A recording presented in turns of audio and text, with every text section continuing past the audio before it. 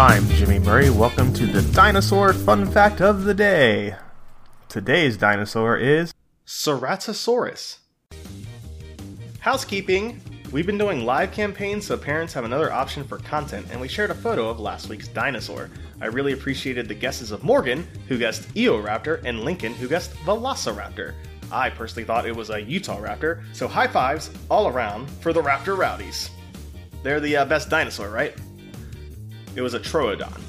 That was the episode last week. But thank you Morgan and Lincoln, as always. Uniquely among theropods, those are the hallowed bones in birds, Ceratosaurus possess small, elongated, and regularly formed osteoderms, skin bones, disgusting, along the midlines of its body. Such osteoderms, again skin bones, disgusting, have been found above the neural spines of cervical vertebrae 4 and 5, as well as caudal vertebrae 4 to 10, so these are areas on your back, and possibly formed a continuous road that might have been extended from the base of the skull to most of its tail. That's a lot of biology for the Ceratosaurus. As suggested by paleontologist Gilmore in 1920, their position in the rock matrix likely reflects their exact position in the living animal. Okay.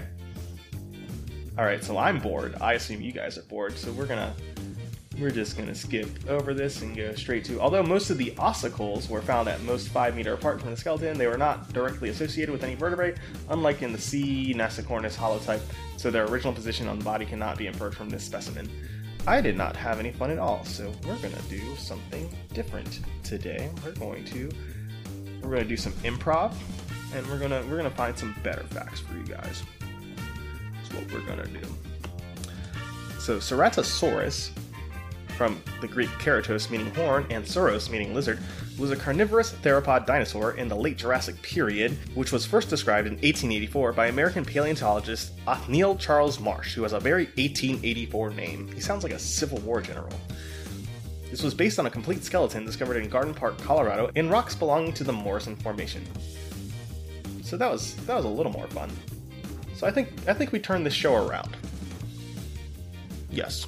This show has definitely been turned around. We are on the right path. Ceratosaurus, you are not a boring dinosaur, although some of the facts are a little dry.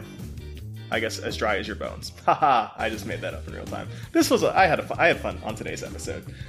Shoot me your suggestions on Twitter or Facebook, and definitely join us in for the live streams so we can get through this pandemic, guys. It's boring. Don't forget to tell your parents to send us their suggestions and yours to @TheJimmyMurray on Twitter. I'm Jimmy Murray. Thanks for listening to The Dinosaur Show on the Kid Friendly Podcast Network. Music by Kevin MacLeod. Executive producer Chris Kremitzos.